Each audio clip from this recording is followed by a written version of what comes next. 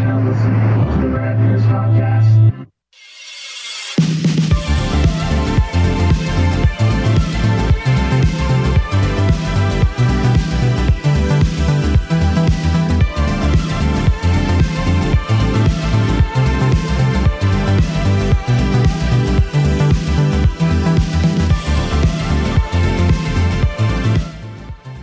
Look, kids, Big Ben.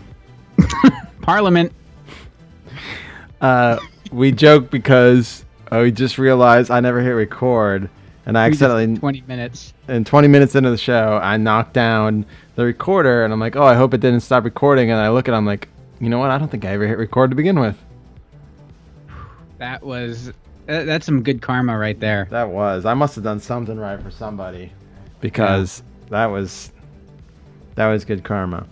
Should we do a quick, brief recap of a 20-minute conversation real quick? Yeah, I think the people will appreciate that we never hit record. Yeah.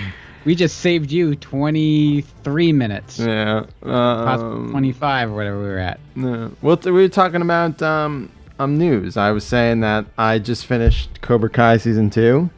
Mm-hmm. And it is fantastic. I loved every second of it. Google some advice on marketing and distribution. We'll talk about it. Competition people in the multimedia market. Yeah. So I loved Cobra Kai. It's a great fun show, and Ralph Macchio is a horrible actor, still is, but the guy who plays Johnny Lawrence, he's the original from the movie. He's actually really good, and he's the main character in this, and you could see why they decided to do it, and with him. He's really good and keeps the show together. And the kids that they have in it, I mean, it's so much fun. Watch Cobra Kai. And I could tell you this to watch, and you're like, I'm not made of money, RK. You flying fox who ruins how cute Squeezer is by being next to him in that fucking new logo you have. Yeah. We talked about that a lot. I know I ruined That's not true. The logo by being in it.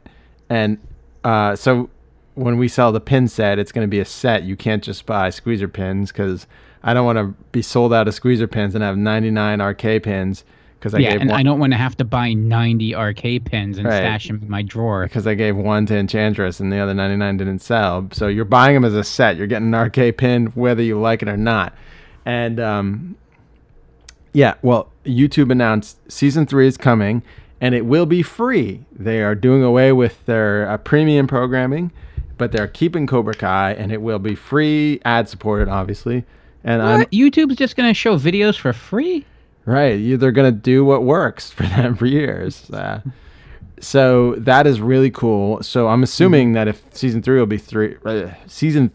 be free, they'll only it only makes sense that 1 and 2 will be available free. Yeah, they probably drop the entire paywall, right? Yeah, I think it's going away. They might keep it for ad-free if you want it. Mm-hmm. Which I'm fine. I like commercials. They make me money. Yeah. So, but you'll be able to catch up and watch 1 and 2. And which Squeezer I'll make you sit in your office and watch it now. I can do that. Yes, sir. It is worth it. I think Amanda might be into it though too. She probably liked Karate Kid, right? Yeah. Yeah. Mm-hmm. She's a big fan of Will Smith's kid. He's in the opening credits, I'm sure, because he bought the rights to put his kid in it. He's a executive producer. Oh, it kind of like the Vince McMahon executive producer kind of thing. Well, I mean, no, McMahon owns their life, so if you want them in a movie, you have to pay him. Yeah. I guess that's true, yeah. Also, 18. Also, I'm going to defend McMahon here for a bit. He bankrolled. I didn't say any. He bankrolled some of those early movies to give Rock a movie career. Oh, no, I'm not. Yeah, but we also got all the John Cena movies, too.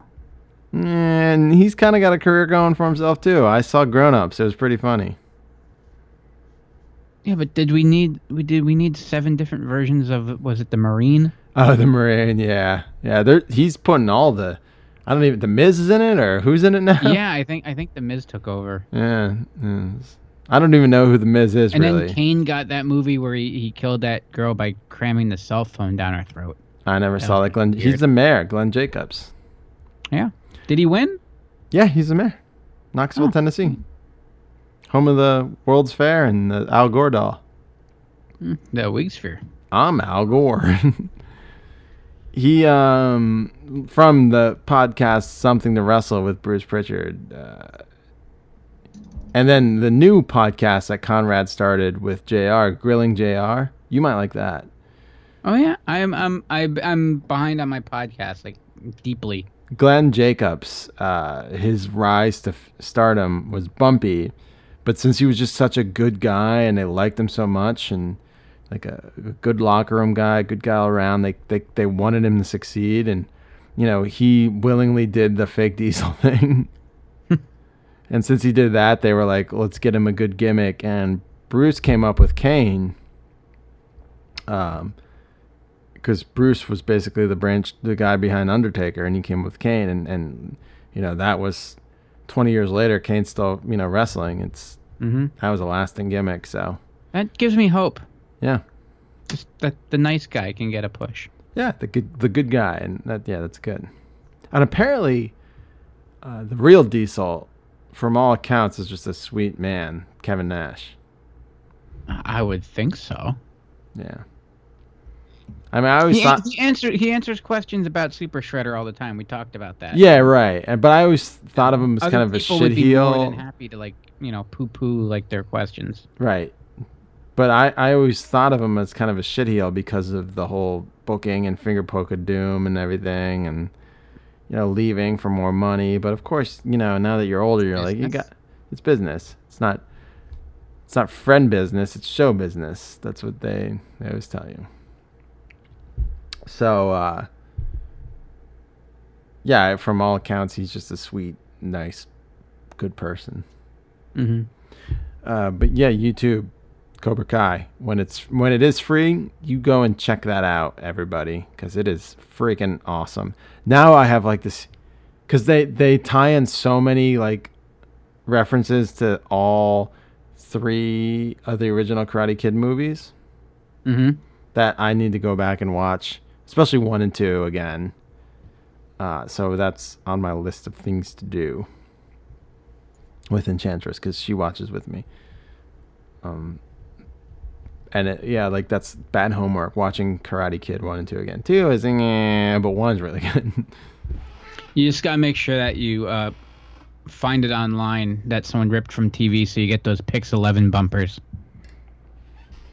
Oh, I'm sure that's somewhere on YouTube. They probably leave it up there like, oh, this will drive people to our premium channel. When are we starting our streaming network, by the way, everyone? We're going to pull all of Rad Year's YouTube content off of YouTube and make it exclusive to our streaming network. There's gonna be we're gonna have a paywall and everything. For $6 a month, you could watch our 4 YouTube videos. Whatever you want, though, ad free. Yep. We're going to offer that to you. We got a good show for you today, right? I think so. Or if we record it. Are we recording it? Hold on, let me put my flash on, double check. Yep. We are recording. Sweet. So I've been waiting for this one. Yeah, this one has been on our docket for about 5 months now. This came in like early New Year. We were planning on this, right? I think so, yeah. Yeah, so We might even like addressed it early on, like, we should just talk strictly this. yeah, we all And then put it on pen to paper, as they say. So I'm going first, but I have some things to talk about before we go. We're talking all Dick Tracy. Mm-hmm. So it started as a comic strip, originally Plainclothes Tracy, which I never knew until I did my research. Chester Gould was going to call him Plainclothes Tracy. On the advice of a friend, he decided to call him Dick Tracy. Dick being like a detective. Yeah. He was a great detective. That's before people had dirty minds and just giggle at everything. Right. He's essentially Batman without a secret identity, because his rogues gallery, everything is very much the same. He's a super detective. And and it was a strip in newspapers. So it's basically owned by the Chicago Tribune, New York News Syndicate. So Warren Beatty licensed the rights for the film, which he still owns. It was upheld in court. He owns the movie rights to Dick Tracy. And I guess, since it started in 1931, our grandparents, our parents, and us, this is a connection we all have, similar to Batman, but more so Dick Tracy, because Dick Tracy is more accessible that it came in the newspaper. Kind of like Peanuts, kind of like Little Orphan Annie, the old Popeye comic strips.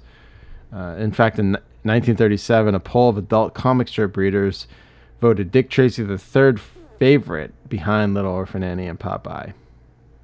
Because Popeye, of course, started as a comic strip before it was a cartoon. And, of course, you got Dick Tracy and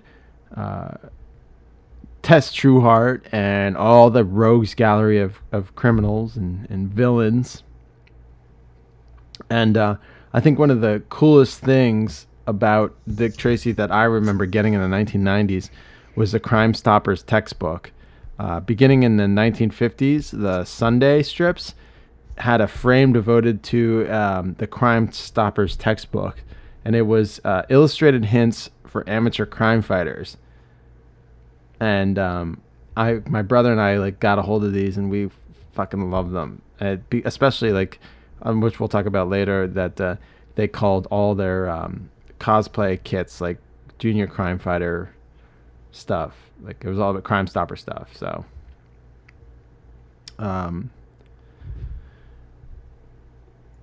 so what I'm talking about, my first pick, was one of the first mainstream media depictions, aside from a goddamn newspaper comic, which he started on, but first mainstream media incarnations of Dick Tracy, which after the movie started rerunning and we became big fans of.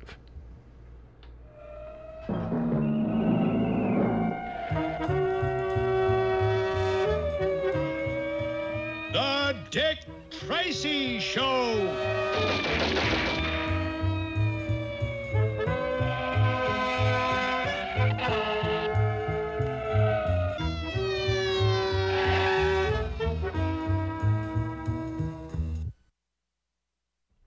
So in this cartoon, Tracy employed subordinate flatfoots to fight crime each week. He contacted him on his awesome two-way wristwatch radio, which we all love. And I want. And Mel Blanc was in this, Paul Frees, Benny Rubin, Everett Sloan, a lot of huge names and voice acting. Joe Jitsu, who was a very racist parody of Charlie Chan, very Asian at the time, and so sorry, excuse me please, begging your pardon. It was very Hemlock Holmes was a loud bumbling Cockney police bulldog. Heap O'Calorie. Let me guess. Was he large? He was a big fat guy. A red-headed street cop.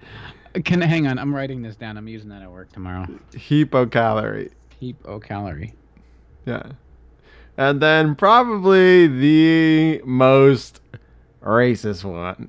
Now, this is the most offensive one. After saying Joe Jitsu, Hemlock Holmes, and Heap O'Calorie, was Manuel Tijuana Guadalera Tampico Gogo Gomez Jr.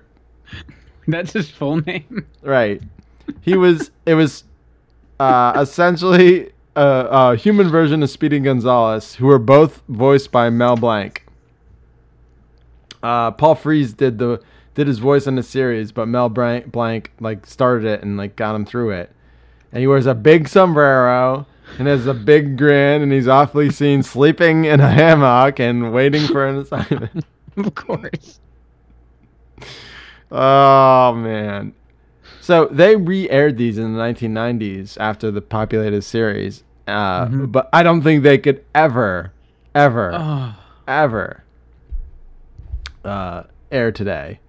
I'm just looking at the pictures of Coco Gomez and And I'm sure our friend too. who shat on me on YouTube for being politically correct is going to look. get all up my ass for this, but I'm not the only one who thinks this. It was pulled from syndication in the 1970s and 80s and was not seen for years because it was perceived as racist and ethnic stereotype. Back in the 70s, it was racist. Yeah. So, obviously, the show resurfaced on television in 1990 to coincide with the release of the feature film, and then in 2006 because they released it on DVD. Yeah, So, you know what? I'm sorry. I completely forgot about that. And now that you're saying that, yeah, it was re-released and it was on. I remember seeing this. it was on like indie stations, like Philly 57 had it in our town. Yes. Yeah. So, they were trying to capitalize on it, but because of that, Asians and Hispanics were so fucking pissed about this. 2 stations in Los Angeles removed the airings, and edited episodes were sent out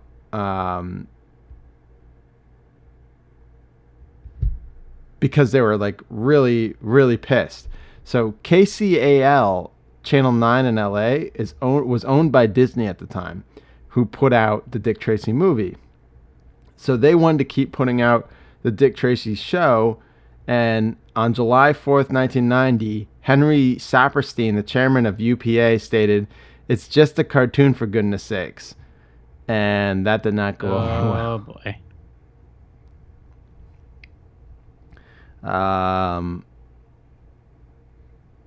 I'm sorry. I can't not look at these pictures and not laugh. I know.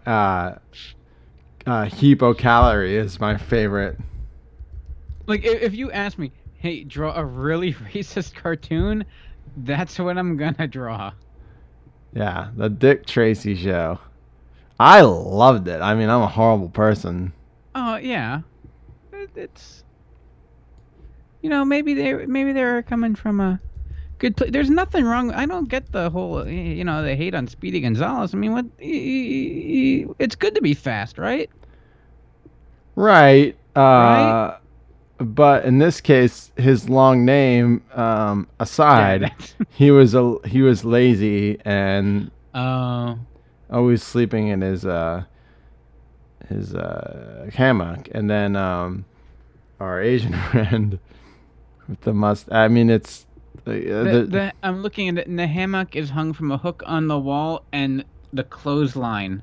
right, and his guitar and his vase of maybe cerveza and his sleeping carpets hanging. Yeah. Oh, that is awesome. That I learned something new today, and it is first, no, if anything, I learned about where did I write that down? Hypocalorie. Where did I write it? Oh, it's on that piece of paper. Hypocalorie, yes.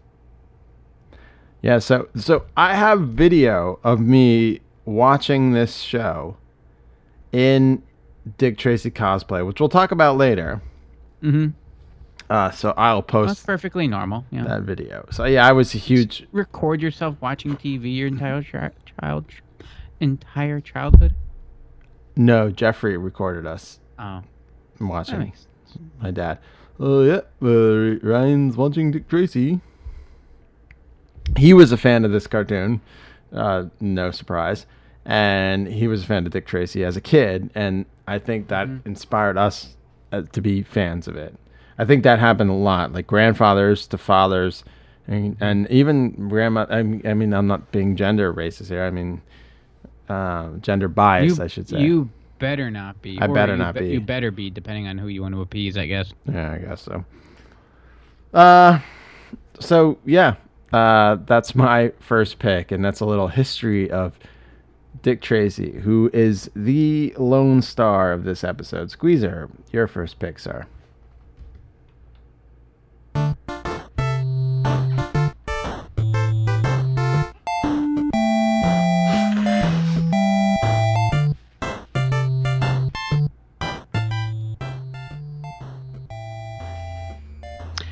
I know we've talked about this before. We've talked about a lot of this stuff before. We've talked about a lot of this stuff before, but this is by far one of my favorite Nintendo games of all time. I can't not let it slide. A lot of people hate this game. Really, I don't get it. I actually came across a site when it talked about why this game sucks, and it listed all the negative things. I'm like, oh yeah, that is bad, and that's bad too, and that's bad, and that's also a little rough, and yeah, and I didn't care because oh god, I love this game. It does have some issues. The driving is fun. I like the big sprawling city. It's very old school GTA 1 and 2 ish. Before that was even a thing. That damn yellow car that would just drive through you could potentially kill you because for some reason your car and your physical being are tied to the same health meter. Yeah, right. Random snipers on the roof, but they can only shoot at 45, so that was at 45-degree angles. So they were easy to take care of.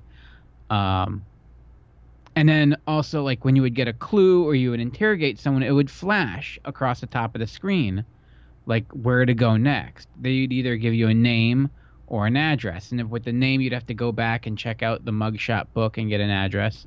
Or you could just go to an address. Thing is, this wasn't like games now where you can go back in, like, the text history or whatever, or it gives you a marker. So, like, you would have to have, like, a little detective notepad as you're playing the game to, like, jot down addresses. Otherwise, if you didn't pay attention, forget where you had to go. And if you go to the wrong place and you interrogate or arrest the wrong person, you could end up losing the game because that's a whole part of it. Or you get eaten by rats. That's also a possibility. Which, in case, happens during the side-scrolling aspect of this game, which I guess is the bulk of the gameplay, and it's not that good. So yeah, I guess it's the overarching concept of the game that I love, and also the soundtrack. But the actual action of it, it's a little rough. The jumping mechanic, a little wonky. At some point, you can climb up some ropes. Sometimes you can't climb up others. And towards the end of the game, it's impossible to clear the levels without getting shot a couple times, because, like, it's not that guys even have machine guns. It's that they're firing, like, single shot guns, but they pace them in a way it's almost, you can't maneuver around it. Like, the physical controller and the programming doesn't allow you to dodge, bullets the way that they come at you in the game.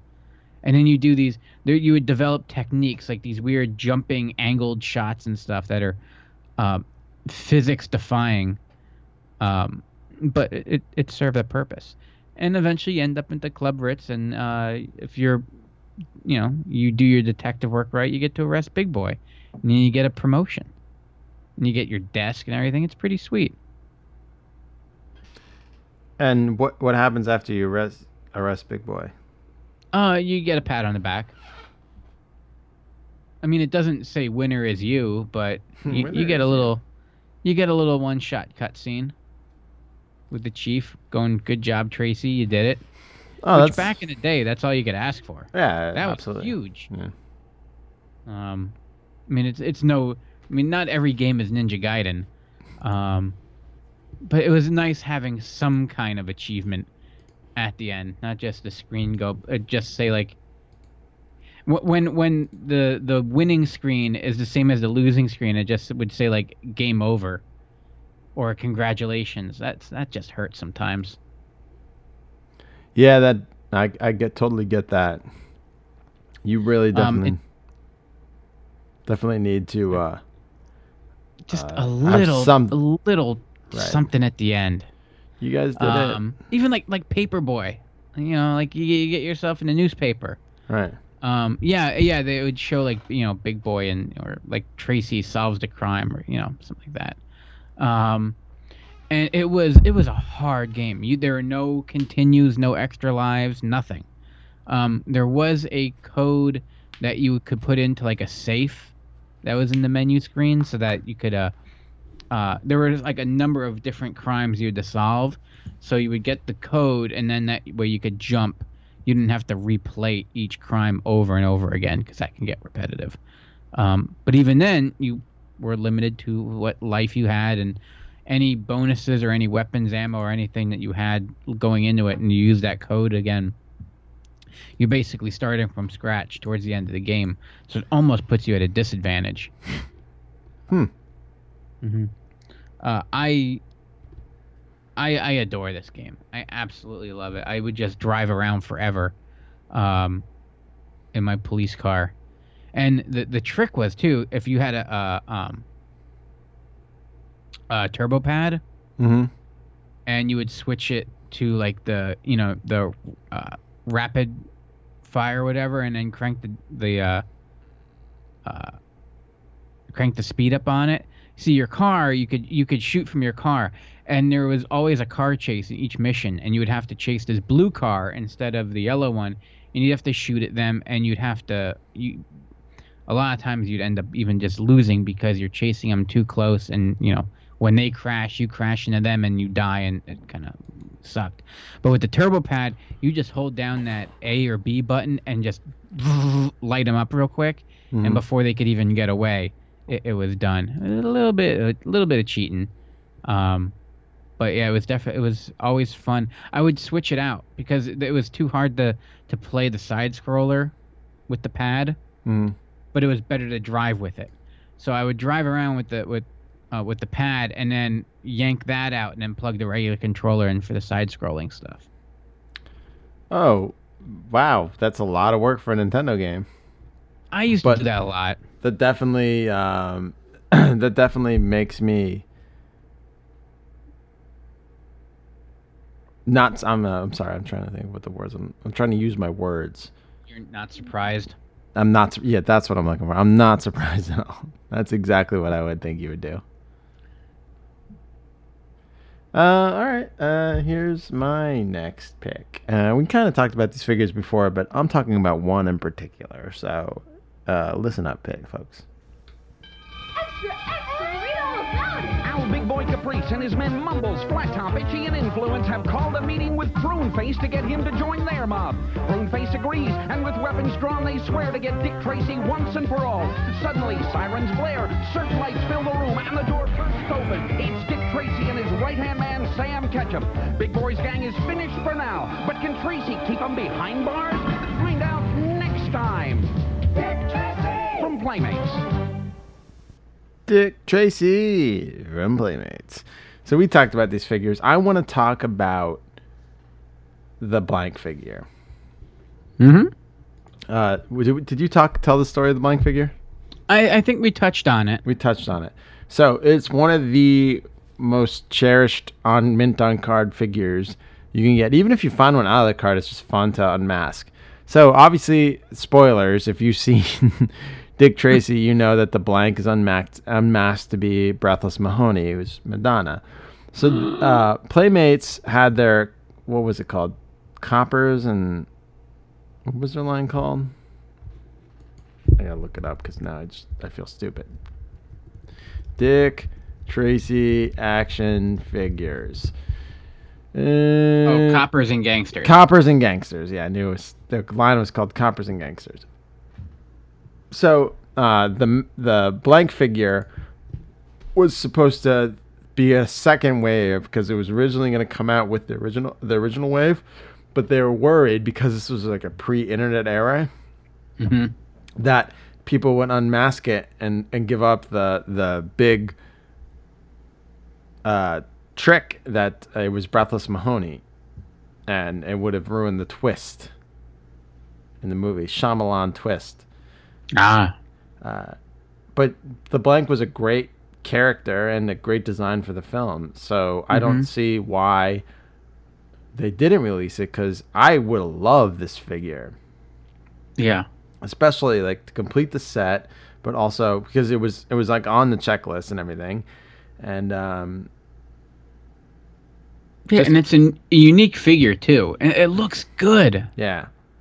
I mean, all these guys did. It's that Playmates, like, what do we say? Just a meatiness to them, Right. you know? But Playmates is a company that didn't know action figures because they didn't even make a single action figure till they first licensed Teenage Mutant Ninja Turtles. They were like a doll line. So the line didn't do what they were hoping for. In fact, it was pretty shitty. So they canceled all their plans to release the blank in mass retail in the United States. But they released it in Canada right away as a Sears exclusive in 1990. But it was 3,000 pieces. So there's not many of these. A quick scan of eBay, the cheapest one I could find was $7.99. Oh, that's not bad. $799. Oh. Yeah. If for any other of the figures in the set, if you're paying $7.99, you're overpaying. Yeah, I believe. What did I pay for my Steve the Tramp? 50 cents. Yes. But for the blank, you're gonna pay big money because you unmask that lady, and I was gonna say bastard, that lady, and it's Madonna under there, Brothers Mahoney. So I always thought that was a cool story, and when I didn't find out about this till like 2 years later, because my brother read it when we were getting our haircut. This is crazy. These are two things I've learned when we were getting our haircut from movies. I learned about Super Nintendo and Super Mario World because we were reading it in a magazine while we were waiting to get our haircut. I was like, wait, they're making a new system and there's a new Mario Brothers coming out? And then we learned about the blank from Dick Tracy. So all around the same years. We went to this barber. My grandpa took us to barbers. Now I go to Supercuts. Yeah, the whole idea of the barber is nice and all, but it's just I don't wanna talk. I hear you. Coming from a guy that's on a podcast right now. Yeah. Wow, I just really we want to talk to you. I never noticed this before. I didn't have the Lips Manless figure. Yep. He comes with concrete shoes. Yeah. That's awesome and insane at the same time. Yeah, he's got the big lips, the gun, the belt, the holster for the gun, and the two concrete shoes. I get that, yes, but they give him concrete shoes. You get to murder and drown a gangster. Lips Manless's boys just iced the bookie. That's awesome. Oh, that is so cool. And fucked up. In an awesome kind of way. Yeah, it's I didn't have that exact figure, and the one I'm looking at says Bandai in the corner. What's that all about? Does yours say Bandai too? The Lips Manless one. The one I was looking at says Playmates. Yeah, but it says Bandai in the right corner. No, I don't see that one.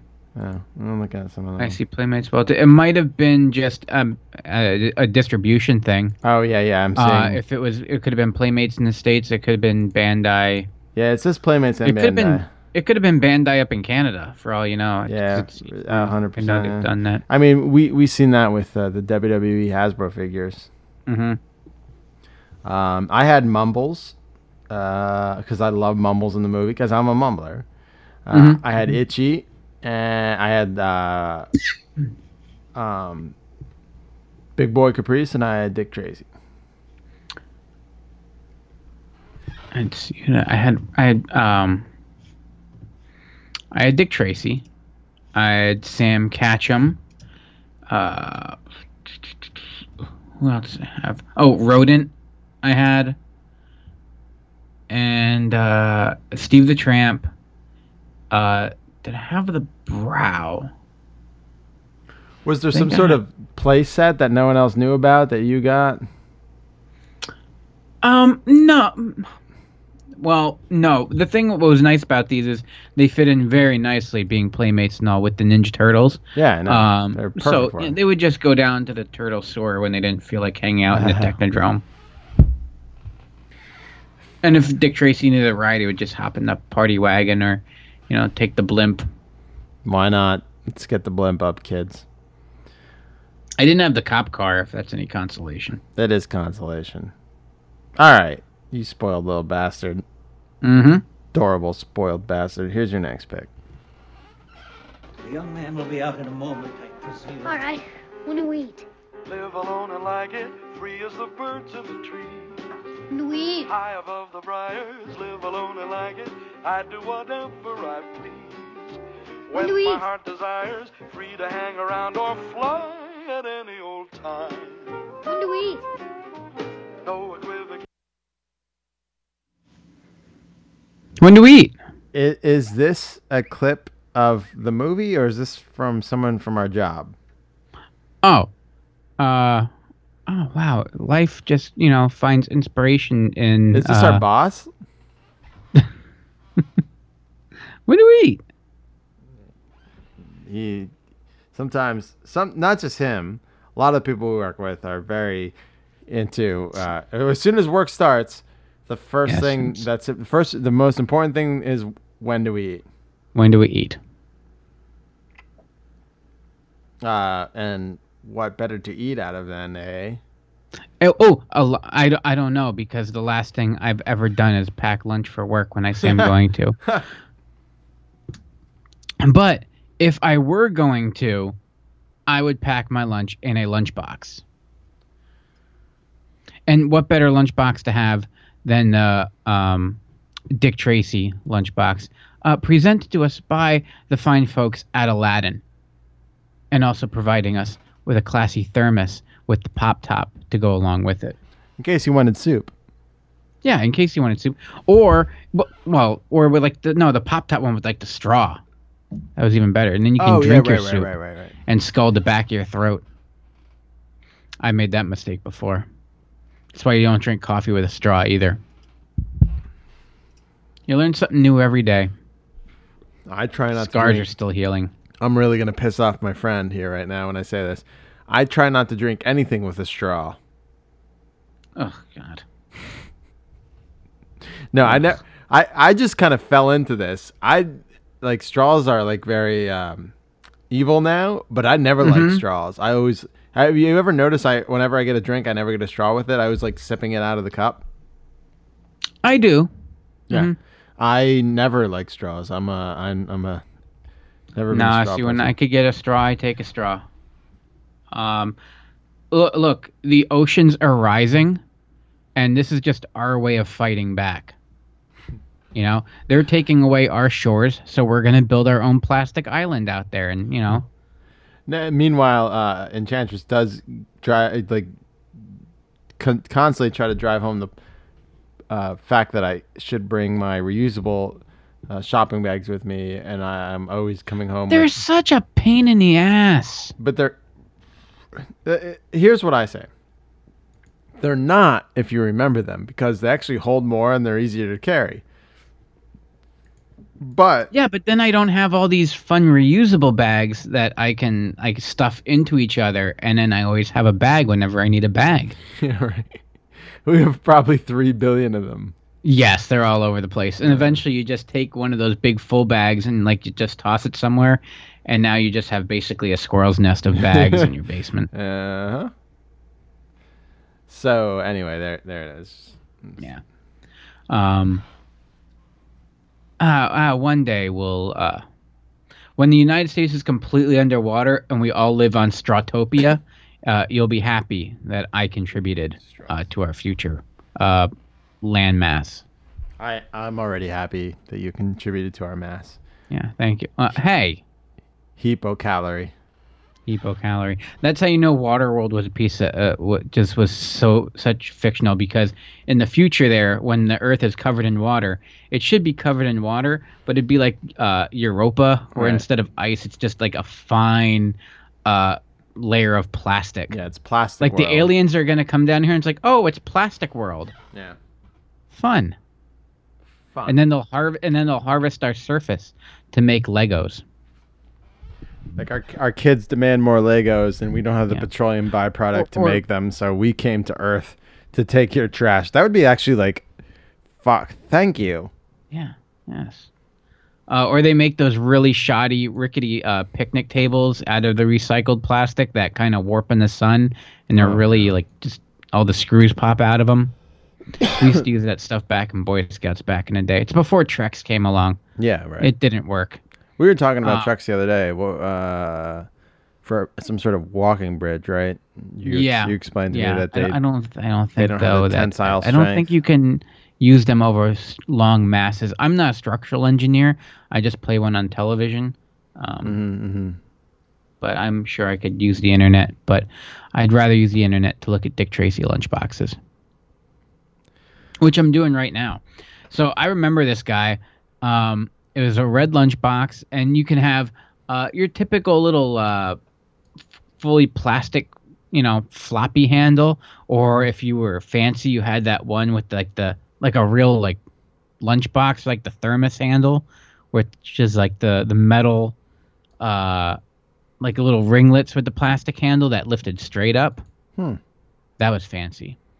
But on the lunchbox, you have your sticker filling the image void, I guess you would call it, the front of the lunchbox. It's recessed for the sticker. And you got Dick Tracy there with a machine gun and stuff, which, now you think about it, you're taking this to school, which back then it was fine. Now it's like, oh my God. Now you probably can't take a lunch pail in the school unless it's clear. Oh, really? I think so. I don't know. What's the fun in that? I think you could take any terrifying container, and yeah, I know. Yeah. You got Dick Tracy. He's got his Tommy gun, and he's like, I call the shots around here. And then they have like a couple little scenes from the movie. You got some scenics. You got Flat Top and 2 panels, which is awesome because he was one of my favorites. And you got Big Boy, and you got Breathless, and you got Prune Face. And at one point, Dick Tracy's punching a guy in the face. I think it's Big Boy. It's hard to tell. But what's cool is it's all the scenes are just in like a red, what's the word I would use? Like a mono, just black and red. But then Dick Tracy is the only one that's fully colored in each one with his yellow trench coat. So it really pops. It's really, I like it. It's like a cool artwork where it's like 2 different layers. And then the thermos, you have like the silhouette logo of Dick Tracy. And then him answering his wristwatch. And of course, it's like they knew that Flat Top was going to be like next to Big Boy, like the star of the movie. Yeah, like one of the big villains. Right. Cause and also it's iconic. Like a lot of the other guys, like they're cool looking and stuff, but like he's that one guy. Just again, like the silhouette of him is enough. He's just stands out. Right. He's on when they re-release the DVD of the Dick Tracy cartoon. Flat Top is on the cover. So yeah, I call the shots around here. Yeah. So that was a very pleasurable lunchbox. I was a fan of it. I would love to like have one of these now, but I wouldn't be able to use it for anything, because 1, I don't pack my lunch, and 2, if I did, it's not going to fit in here. Aww. I think it would. It's still not as cool as the Jurassic Park one with the thermos, the danger, whatever it is. Yeah, the cancerous, what was it? It's mutagenic properties. Tetramutagen? Yeah, they will like ruin pregnancies if you're around it. Yes. Yeah. I do want to buy the same suit that the rodent action figure for the Playmates line is wearing. That purple suit. Yeah. The belt and the buttons. It's a classy look. It's a good look. All right, so speaking of dressing up like players of the movie, here is my next pick, and I'm just gonna play a little bit of the movie here.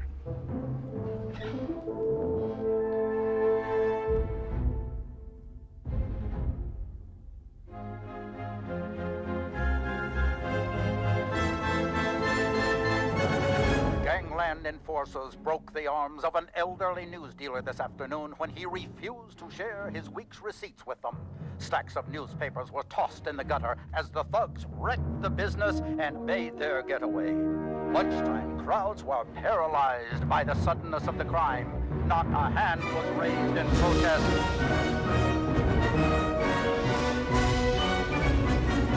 Organized crime is their name. What appeared to be organized hoods shattered the kneecaps of the beloved operator of a shoeshine parlor today as horrified customers looked on. The bootblack would not give up his receipts and paid dearly. So this is the opening of the movie, and you could tell from the score they're really like going for Batman, 89 Batman, but it's showing the whole him getting dressed, gun, badge, wristwatch, walkie-talkie, yellow duster, yellow fedora, a look that I coveted as a kid. So I would dress up. I had my trench coat for church. You know, that we had to wear to church. So I'd wear that with this plastic fedora hat that I had that was yellow. It was, I don't know. Like a New Year's Eve one? It is, and it's got the black cardboard thing, the collar around it, like Dick Tracy's hat. And I had the Playmates wristwatch, which was like when you hit the walkie-talkie, it was like a flashlight. And then I had like an LCD watch on it. And that's awesome. We had the big, huge black walkie-talkie wristwatch radios. The walkie-talkies. And now, like, I can talk to my brother. We both have Apple Watches. And if I were in like Europe, I could talk to my brother here in the States through this watch. But we never fucking use it. We both have it. It's something we wanted our whole lives. But like the Dick Tracy cosplay was a thing, I think, for a lot of people. I think it was like way easier to do than Batman. It was way easier to do than Superman. It was before the X-Men became huge and Spider-Man was near impossible. Now any kid could cosplay as any superhero they want because it's just so readily available. But back in the day, it wasn't. So the easiest like superhero for us to cosplay as was Dick Tracy. You got your trench coat from church on, you got your plastic yellow hat on, you're fucking Dick Tracy. And I did it. I have video proof of it. I showed it to you. I was adorable. My dad came in with really the cute VHS camcorder, and I'm like, no. I took my hat off, and then I'm like, fuck it, I am Dick Tracy. I put it back, and we were watching the cartoon. We were watching Heap O'Calorie do his thing. But yeah, Dick Tracy cosplay became a huge thing, and of course, Playmates sold the goods to go along with it. They sold the wristwatch radio toy that we talked about. They sold the Crime Stoppers kit, which I think the hat came in. It also had this belt with like chalk and a bunch of different Crime Stopper things to figure out your own crime, because they kind of went along with that Crime Stoppers textbook, comic book strip piece that came with it. I'm like, we're going to learn how to stop a crime. But yeah, the Dick Tracy movie, so in 1989, they released Batman.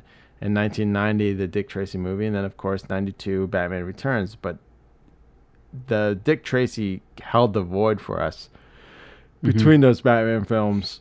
And it was really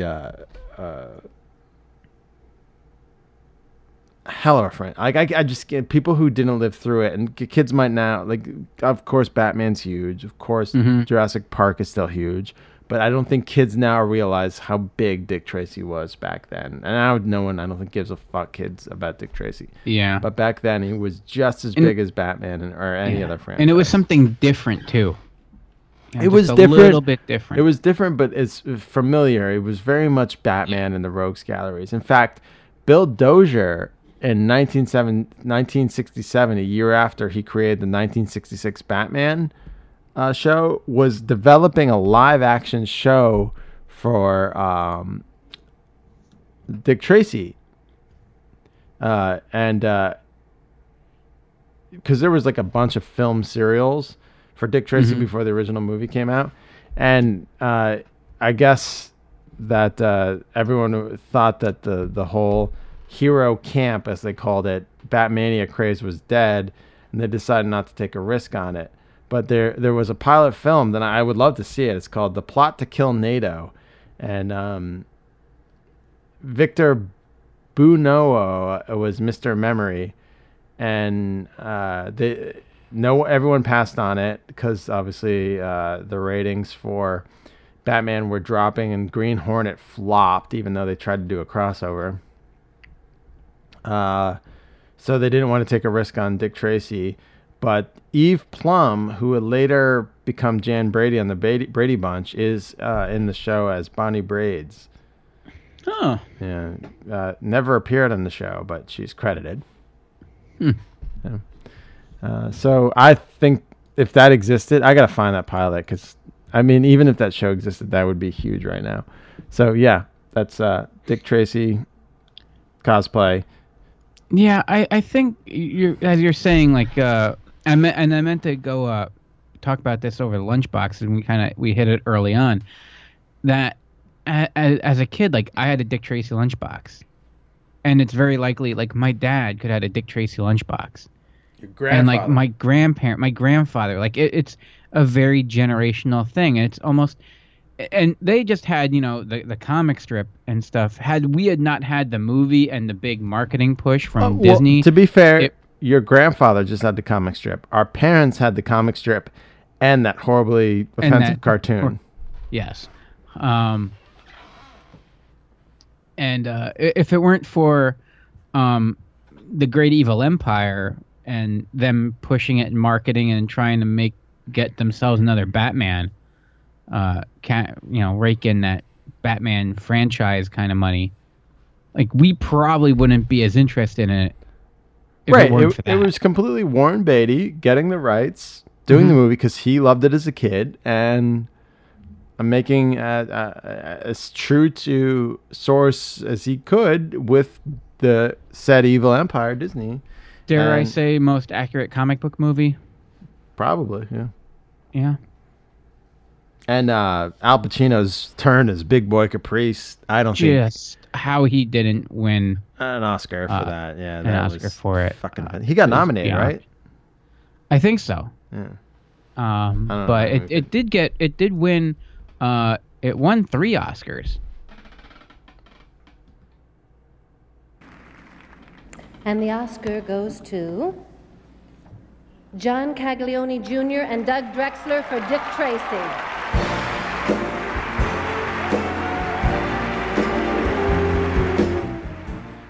I would like to point out that was good. That we didn't plan that at all. Nope. I like how we have to immediately any flow that we had going, pat ourselves on the and tell everyone, look what we did. Pat ourselves on the back and then explain that we didn't plan that. That was very natural, and I'm very proud of us, Squeezer. We're like a bunch of children. That it's like when you're just bouncing the ball off the wall and it like magically goes in the bucket. And like, oh, we couldn't, do that again if we tried. That's right. Basically what this show is. We literally could not do that again if we tried. There's something special about this movie, and it's I think everything has to do with timing. Like, this was like the pinnacle of some just real movie magic makeup. And there was, some time after, and they still do some great work now. But a lot of time too now you rely on and CGI, and not to take away from those guys because that's an art in itself. But coming from me as a practical guy, the makeup work that they did for this movie was just insane. That rogues gallery that you talk about. The thing is, this isn't just a Dick Tracy movie. It's a Dick Tracy and villains movie. It was just as much about, Big Boy as it was Dick Tracy. I mean, Pacino steals the show. Oh, yeah, 100%. And all those guys are just so memorable. I think not just Pacino, but Pacino and the whole Rogues Gallery steal the show. Rogues Gallery, I was way more interested in interaction. them than I was. I wanted to be Dick Tracy, but I wanted to because of his rogue. Like they always say, Batman's popular because the Joker was popular. Unless the villain's popular, Batman has the most interesting villain in the world is the Joker. Mm-hmm. That's why he's probably the most famous superhero in the world. The more popular the villain, the more popular, I think, the hero. And I think that's why Dick Tracy was so popular, and that's why I think this movie hit, because the Rogues Gallery was so good. Yeah. Oh, it was fantastic. And they looked great. And I mean, they really like that Chester Gold work, his initial drawings, like that was their Bible. Like they stayed true to those characters. The only one that they strayed on that had any input was Pacino. And his design, his idea for it was phenomenal. Yeah. Like they didn't make him like a morbidly obese, but just awkward, like real big boy. Like he was broad, and his hands were huge. Like, he was just. It was such, like his performance matches that visual perfectly. And John Caglioni, who designed it with him, would go on to be his personal makeup artist throughout the rest of his career, and to this day. Oh, wow. Pacino does a movie, he's his makeup guy that he brings in. Also, he's responsible. You talked about who's the most interesting villain of all time? The Joker? Yeah. Yeah. John Caglioni, he worked on a little movie called The Dark Knight. Oh, and Heath Ledger? Was the makeup artist for one Heath Ledger. I mean, the correlation is it's spot on. I mean, it's great makeup he did in Heath Ledger, and great effects. And yeah, you could tell that they came from that. There was a lot of facial effects, and then Dick Tracy, and he did great work with Heath Ledger. But and Doug Drexler, who worked with Caglioni, who now does a lot of post-production department head stuff. I saw like a lot of CGI work and stuff he oversees. They had to come up with idea. They called them MPs, and military police, if you will. But in this case, they called them makeup police, because the amount of hours that would go into each character. Certain things don't fare well with like latex and glue, like fried chicken. Oh yeah. And like fried chicken and sausage and spaghetti, and they would come in, and like the heat of the food or the grease of the food or whatever, it would just just ruin the makeup. And it was there was an army who was responsible for keeping them in one piece. Even the difference between lighting, obviously lighting in your home today and 20 years ago is way different. It's all LED versus incandescent. They're still using incandescent lights and HMIs and whatnot today, but there's a lot of other LED fills and whatnot that the Kino flows, and the temperature alone between a film shot today on set and on set back in 1990, it had to be at least a 50 to 60 degree difference. Scorching. Yeah. And that back and forth between in and out of the lights, that temperature change is gonna affect that. But the amount of energy and work, like Pruneface, they said it would take like 3 hours to put Pruneface together. They would use like dental moldings and basically and then make a mold of him and then carve it into his face. Who was it? Was it Smallface? Was that the name of the character? Oh yeah, he had the tiny face, big around. head, but the tiny that was actually a kid. The actual face, the actor is a kid, and then they built a prosthetic head, larger, and then like an adult's body prosthetic size. Little face. Fit in little face. Yes, yeah. Sorry. And then so like they had like an adult size prosthetic body, and then the head, and then they put the kid's face in there, and then did the makeup around him, and then ADR'd the voice in after the fact. Yeah, I thought that was cool. I forgot. Littleface like captured everyone's imagination. Yeah, it was so weird. Yeah.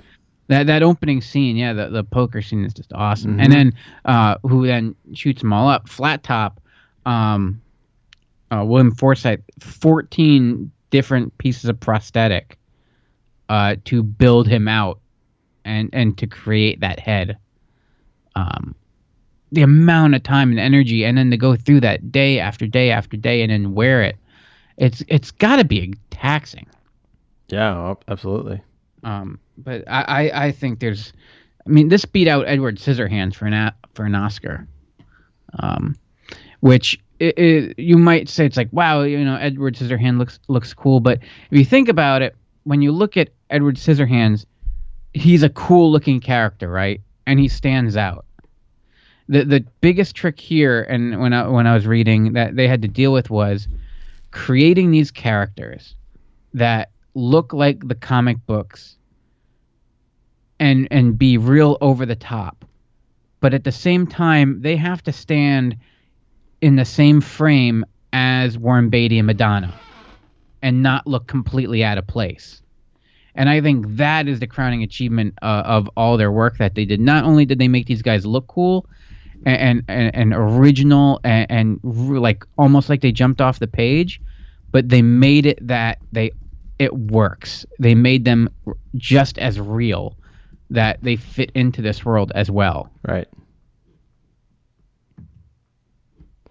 That's pretty cool. And it obviously deserved to win, and probably should have won more awards because this movie was really well done. The art design, the costume design, the colors they used, the color palette. Well, they only used the 6 original colors from as their main palette. That was it popped from the comics like crazy. It was one of the last movies to actually use full matte paintings for the backgrounds and stuff, which I think creates it because it makes it feel like you're looking at a comic book. Right. Yep. Good pick. Here is my next pick. I'd work you over for 50 cents, Charlie. You're just lucky I don't have any hardware with me. Darn lucky, I tell you. It was gambling that brought the rising star of mobs, the big boy Caprice, to zenith, and brought crime buster Dick Tracy onto his scent. Caprice had made his bones in the small-time extortion and protection rackets on the South Side, and had prosecuted his vendettas with a ruthless tenacity that earned him a reputation for cunning, murderous unpredictability, and an unwillingness to forgive that was remarkable even on that seamy side of town. Business owners who failed to cough up Big Boy's exorbitant demands for tribute were hastily extinguished, and many a small-time operator learned the hard way with the mob, not Webster, meant by territory, a school lesson that ended with a student dressed in a pair of cement overshoes. Dick Tracy, look out, crooks, you better break out. Cause Tracy's chillin' on a stakeout. He's in town, and he's hunting Big Boy Caprice. Tracy's on the CAFC, it's no win if you think about doing crime. Tracy have you doing time. So this is one of your favorite artists, Squeezer. Ice-T. So when I played that last clip, it was the opening of the movie, and it might have sounded a lot like Batman because, of course, Danny Elfman did the score to both this movie and the 1989 Batman. Mm-hmm. But this movie, just like 89 Batman, came with a soundtrack, an original soundtrack of songs inspired and included in the movie itself. I think don't you love that inspired part? Yeah. Most of the songs in the album are performed in the style of music from the 1930s, which is the era the film is set in, except for a couple songs, including Ice-T's Dick Tracy. That's what we're listening to right now. This movie would have stuck out like a sore thumb in the middle of the song. So we got Riding the Rails by Katie Lang and Take 6. Pep, Vim, and Verm by Jeff Vincent and Andy Paley. It Was a Whiskey Talkin', Not Me by Jerry Lee Lewis. You're in the Doghouse Now by Brenda Lee. Some Lucky Day by Andy Paley. Blue Nights by Tommy Page. Wicked Woman, Foolish Man by August Darnell. Of course, Erasure makes this album with Looking Glass Sea. Ice-T with Dick Tracy. Laverne Baker with Slow Rollin' Mama. Al Jarrar with Rompin' and Stompin'. And Darlene Love with Mr. Fix-It. There's some remixes. A 1930s version of Mr. Fix-It by Darlene Love. It's a Whiskey Talkin' by Rock and Roll version by Jerry Lee Lewis. And a Dick Tracy 90s mix by Ice-T. Released June 12th, 1990. The genre was considered jazz because a lot of the songs are jazz on it. And it was given by AllMusic a score of 4 out of 5. So this was pretty popular. Was this the one? What's that? Was this the one of that 5? One of that didn't make the 4? Trying to do a math joke. It's bombing. Yeah, I know what you're asking. What I'm saying is this isn't great. No. 6 of the album's 16 tracks were not featured in the film. Obviously, The Confidence Man, Dick Tracy, Slow Room Mama, and Mr. Fix-It. A month after the release of the soundtrack album, Ice-T released a single titled Dick Tracy, which featured a different song from the one featured on the album.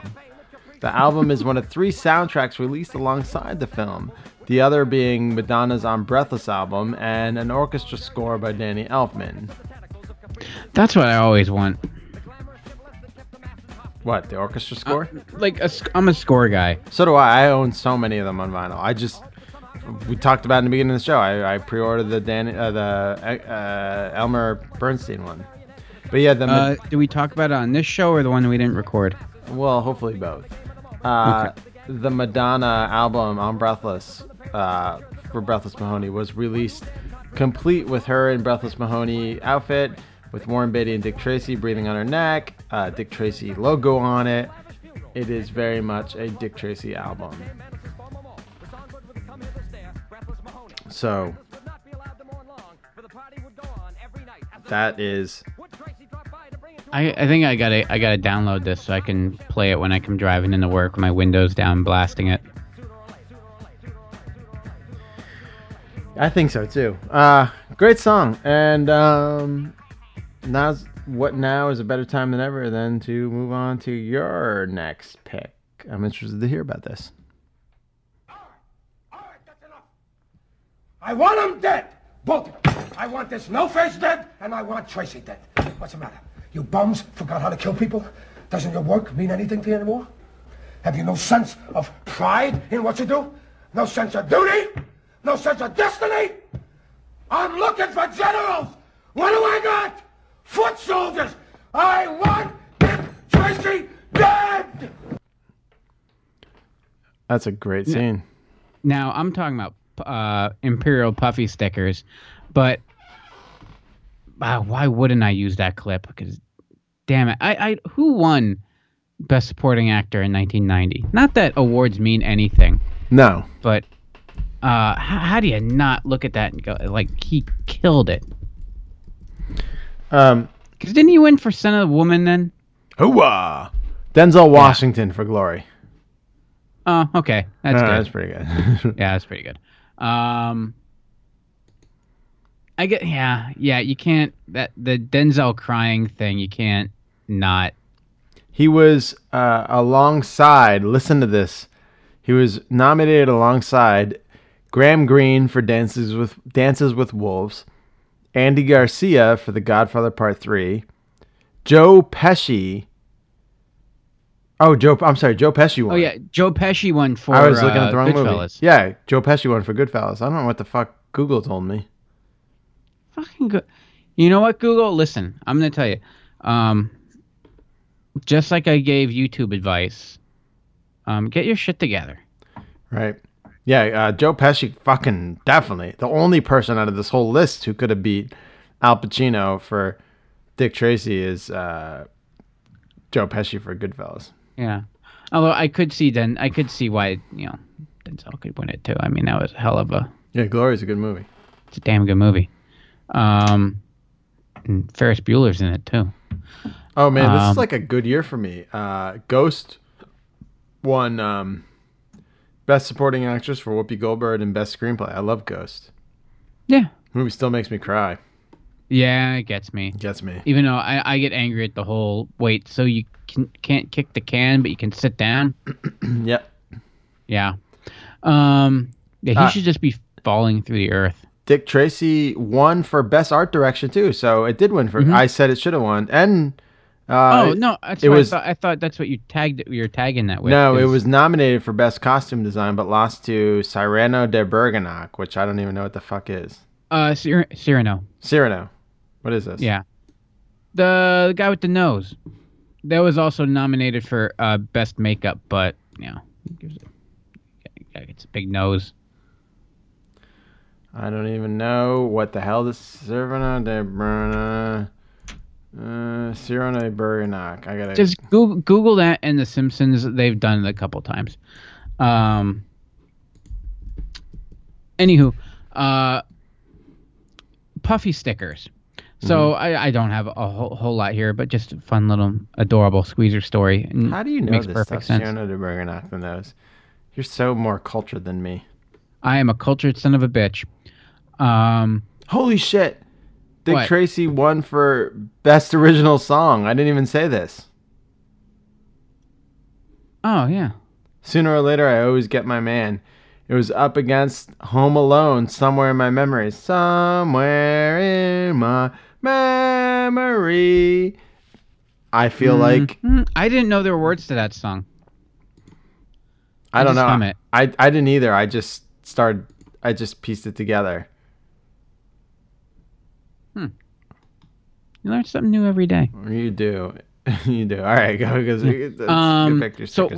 what I would do is even the spoiled squeezer that I was, I still like a basic sense of creativity, playing, kind of work my way around it. So what I would do is I would get these Dick Tracy puffy stick-ons, because I maybe stickers are name branded, I don't know. And so here I have a thing with stickers. I don't like the permanence of them. It would like bother me. I put a sticker on something and now the sticker's there and now I can't reuse the sticker anywhere else. Kind of hurts me. That's why you had the bit. color forms. Yes, I was a big fan of color forms. But with the stickers, what I would do is I would go and get myself a little piece of construction paper, because we didn't have printers yet, and draw my own like scenes, and then use the stickers to fill in the gaps. Like there's like a sticker of like Dick Tracy like shooting or him running, so I would like draw like a street, and then I would have like the sticker of Dick Tracy running down the street.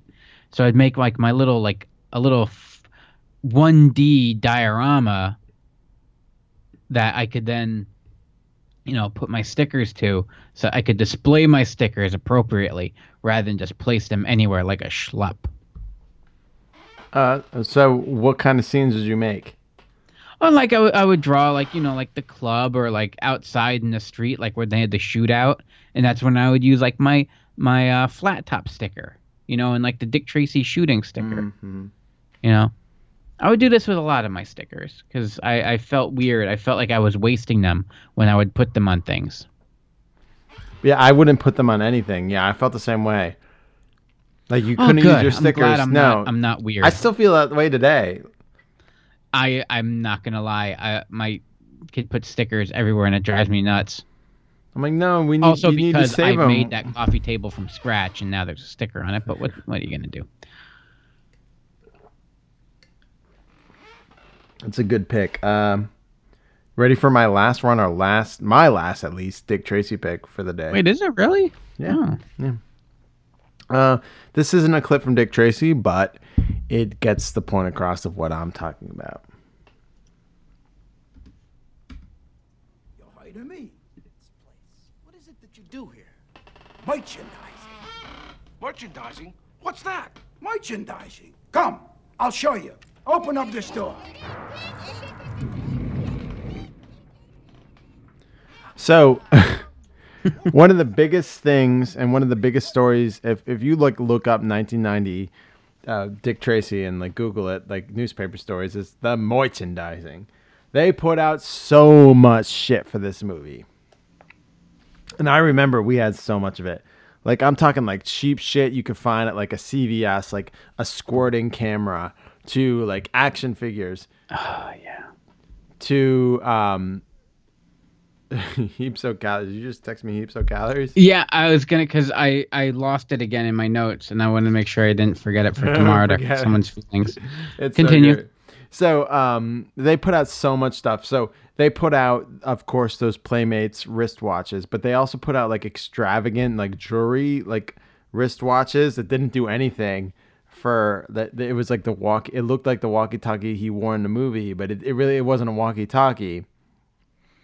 It was just it was a watch. There was with that look. Yeah. There was Applause dolls, which our friend Ferris Print sent me. I have the Dick Tracy looking over my shoulder right now. He sent me a Dick Tracy Applause doll. There was like real dolls. There were not like real dolls, like the sex dolls, but real dolls. There was anything cosplay stuff. There was all sorts of cheap shit. They licensed it out to fucking everything and anybody, and that is just something that I don't know if it's done anymore, but I loved back in the day. And there was so much, like, you could get those like magnetic drawing boards where like you draw on it with a red pen and it like show up, and then you peel the plastic away from the sticky part and it'd go away. I was just thinking about those the other. I saw one the other day. It was, I had a Dick Tracy one. They still sell them? I think so. Yeah. I swore I saw one. So it was like a piece of like opaque plastic, like gray plastic, over like a sticky piece of black. And when you draw with this red pen, it would show up on the plastic, and then when you peel it off, it'd disappear, and you could draw something new again. And it was set up like a fucking clipboard. And I had one of those in Dick Tracy. There's so much cool Dick Tracy stuff. They licensed the shit out of it. They merchandise the living hell out of this movie. And of course, why shouldn't they? It was Batman without Batman. You were selling Batman to them, to us as kids, a year after the biggest superhero movie ever came out, Batman. And we just wanted more Batman. Here's Batman with a rogues gallery just as cool as Batman. Like, of course we were going to fucking eat this shit up. We were going to cosplay. We were going to buy everything we could with this. It was a fucking home run, and they merchandised the shit out of it. And yeah, I think what you love, and I don't want to speak for you, but the aspect of loving the merchandising is, as a kid, you loved it, and you got to see it everywhere. Like, it just surrounded you, and it was targeted to you. Right, and you and I both grew up, I mean, you were spoiled, but we both were not poor. Yes. So, like, going to a store was more of not of what are we going to buy, but it was more of a mini fucking museum trip. So what are we going to see? And when you go in stores and you're just surrounded by, like, the IP you love, it's just that cool. Oh, look at this junk they're selling here for 49 cents. It's a squirting camera. Maybe you'll buy, there's a good chance that you'll buy it. It's junk, but it's still something Dick Tracy. And maybe there's a little driving game that you put a battery in and the fucking paper strolls on it, and you use the wheel to turn the car on it, and it's like $1, but it's still fucking cool. And that's the kind of stuff back in the day that was cool to us. And now I think that all has turned into apps in the App Store for kids. Yeah. Like, get this free app that does this, and you could do all this cool stuff. But back in the day, it was junk like this and merchandise. There was no Dick Tracy the flamethrower, but maybe with the next movie we'll see that. Come on, Elon. Yeah, I know, right? I love Joe Rogan having people pose with the flamethrower. Why wouldn't you? Yeah. I want to pose with a flamethrower. Fuck yeah, I want to use a flamethrower. All right, we are now on to your last pick, and this was something you asked me about, and I'm like, why the fuck would I know anything about this? I stumbled across this. I don't even know if I recall this at all, and I watched the entire thing, and I want you to too. So we talked about the music of Dick Tracy, right? Now, let me preface this by saying this has happened at Disney World, right? World and Land. Okay. I went to Disney World once in my entire life. I was 11 years old. I did not care for it whatsoever.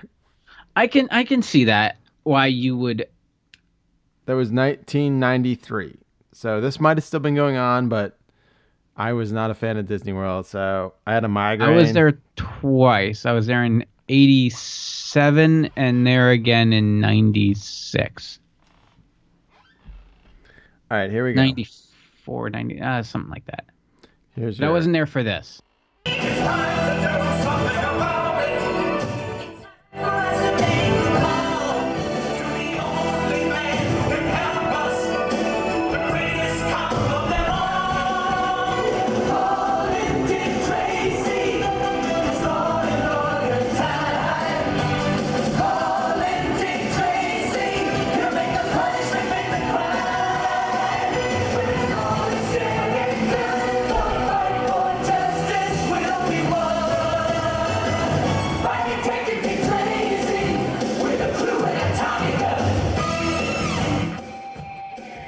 What the hell is this? So this is the Dick Tracy Diamond Double Cross Disney stage show.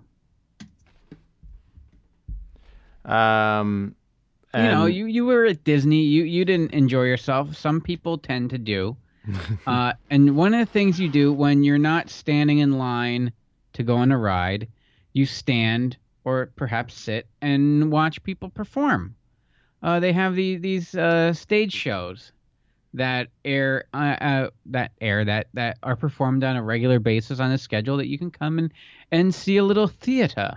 Theater. It's the off-Broadway Dick Tracy. So this is the Diamond Double Cross, and it's a Disney stage show. And I'm sure most people have seen at least one of them, and you heard it right here, folks. This is on YouTube. You Google it. It's a half hour, and you can watch the whole thing in all its glory. I don't want to poo-poo it too much because I'm sure there's some people that have some great memories, and I am tainted by the fact that I am not a fan of dancing and singing. It's not natural.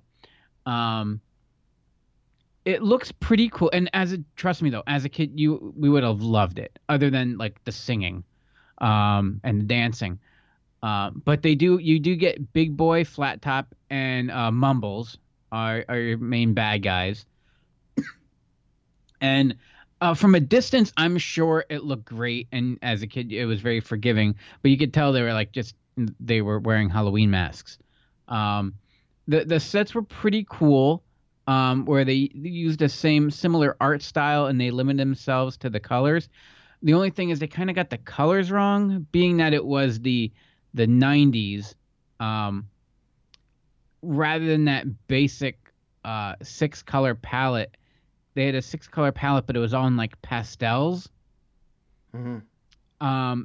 So it looked like it was either like the set could have been for either a Saved by the Bell stage show, or that as soon as they got off, there would be they'd play Double Dare. And what do you mean by playing Double Dare? Like just the set, like it had that kind of look to it, some of like the stage and stuff. Okay, that's pretty cool. Yeah. But it looked a little different than the movie, and I'm sorry, I'm not a fan of the live park performance, if you will. And neither were a lot of people. This only ran for roughly 6 months. In the summer of 1990, it was released. It actually released a couple weeks before the movie came out, and was gone by the end of the year. The one in Disney World that was at Disney Hollywood Studios, it became MGM then, lasted a couple more months into February. This was actually basically just the remnants of a bigger, broader idea. Like, you know how we have like Harry Potter Land, Star Wars Land, all these different worlds now? They originally were planning on building a massive Dick Tracy world. Really? That would have basically been the streets of Chicago. That is so freaking awesome. And then in Disney's eyes, the movie bombed. Which it didn't. it made it made like what $60 million plus on top of its marketing budget and stuff. Yeah, it made good money, but it made good money, but it Warren- didn't make Batman money because that's the problem. They were looking at Batman covetously and thinking, what can we do? And they're just licking good your word. lips. Hold on, I got $2 I'm saving for you. That was a good word. Covetously. Oh, thank you. Yeah. I know. It was supposed to be. I read this supposed to be a thing, and it just it never. It was supposed to be Dick Tracy's Crime Stoppers. You can look it up.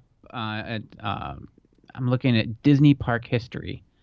And yeah, they had this whole big plan for what was going to be an interactive Dick Tracy like gangster 1930s world or 1920s, and because they couldn't justify spending all this money on a franchise that they'd pretty much were giving up on, like they didn't see a sequel coming out of it.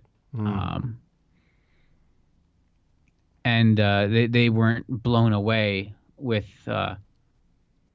like I said, they didn't get Batman money at the time, and had they have, I'm sure you would have loved Disney that much more because you would have been just walking around your little, and you would have been able to buy like a legit fedora and and trench coat and the watch, and you would have there'd be 1,000 little detective kids wandering around. That would be freaking awesome. That's my dream world. Mm-hmm. Okay, this was a fun episode, don't you think? I do. It was a fun. I mean, we didn't go as long. We did about an hour and a half, and which is still. Oh no, we did 2 hours. We did a half hour that wasn't recorded. Yeah, great episode. It's a fun episode. I loved looking up all the Dick Tracy stuff. There was so much stuff I kind of learned and like remembered in the research that I thoroughly enjoyed it. And yeah, I am so happy to meet Heapso Calories. Heapso Calories, yeah. I'm so glad. I gotta save that, and I'm going to keep forgetting it. Like Heapso Calories. Come on. Oh, once I say it to someone's face, it'll stick. Trust me. Poor Jake. No one said it was going to be him. I know exactly what it's going to be. But yeah, that's it. That's it for this week. And do yourself a favor and go and it's a half hour. You like watching stuff on YouTube like you're talking about? I'm going to check it out. I'm going to check it out. Diamond Double Cross. Diamond Double. I don't know about the singing. I don't like that about it, but I'll check it out. Until then, we'll be back next week with more Rad Ears podcast. Check us out at radears.com. Email me at rk@radears.com. Email Squeezer at squeezer@radears.com. Or check us out on Instagram at _rad_years. But until next week, I'm RK. I'm Squeezer. Have a good one.